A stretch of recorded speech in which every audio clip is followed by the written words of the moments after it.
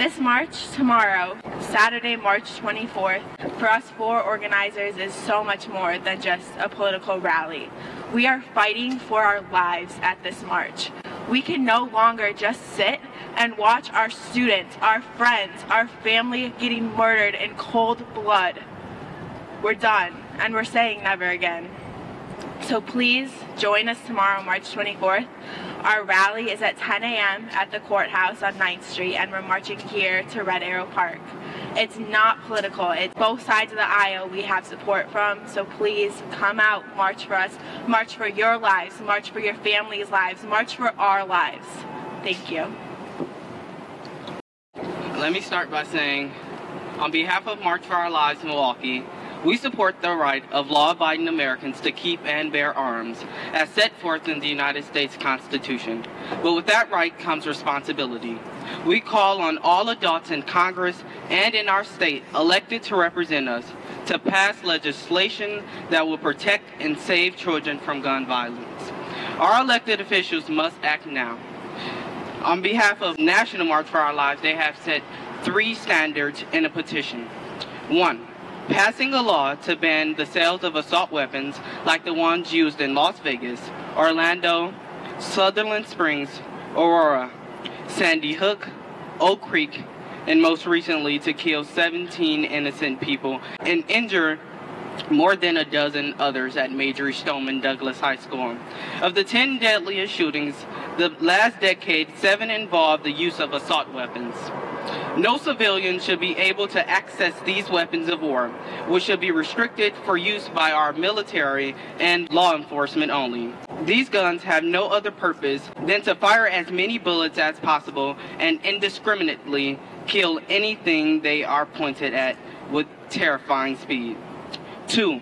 Prohibiting the sales of high-capacity magazines, such as the ones the shooter at Marjory Stoneman Douglas High School and so many other recent mass shootings. States that ban high-capacity magazines have half as many shootings involving 3 or more victims as states that allow them. Limiting the number of bullets a gun can discharge at one time will at least force the shooter to stop and reload, giving children a chance to escape. 3. Closing the loophole in background check laws that allow dangerous people who shouldn't be allowed to purchase firearms to slip through the cracks and buy guns online or at auctions.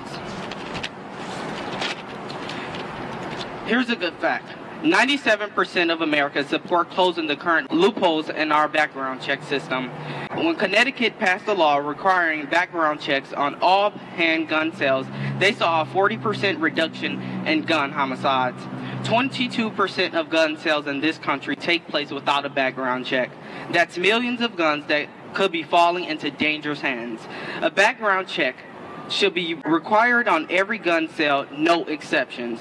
The children of this country can no longer go to school in fear that each day could be their last. Thank you.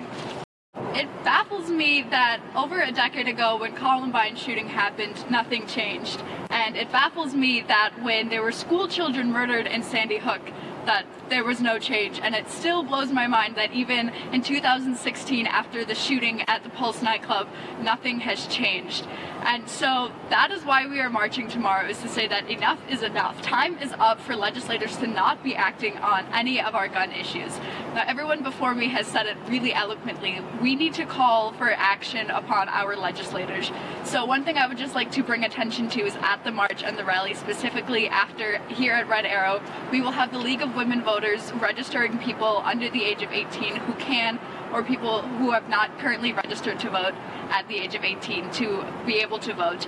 And that's one of the most important things, is we are calling upon the young people in Milwaukee to actually vote people who are not helping us out of office and to vote in those who are going to actually act on the demands that we are calling for. At Red Arrow Park, we will also be having a table to write to your elected officials and making sure that they are hearing our voices and that this is not going to be a single issue that is going to end after tomorrow. We're going to keep fighting for these issues, and we're going to keep pressing and keep pushing until we actually see tangible change within our government system. Thank you. we just wanted to say thank you so much to Mayor Barrett's office for being so great. The city and the county have helped us out so much. And just one more thing, I speak for all 4 of us organizers when we say that when faced with opposition, we only are stronger. So bring it on, because we're not going away anytime soon. Thank you.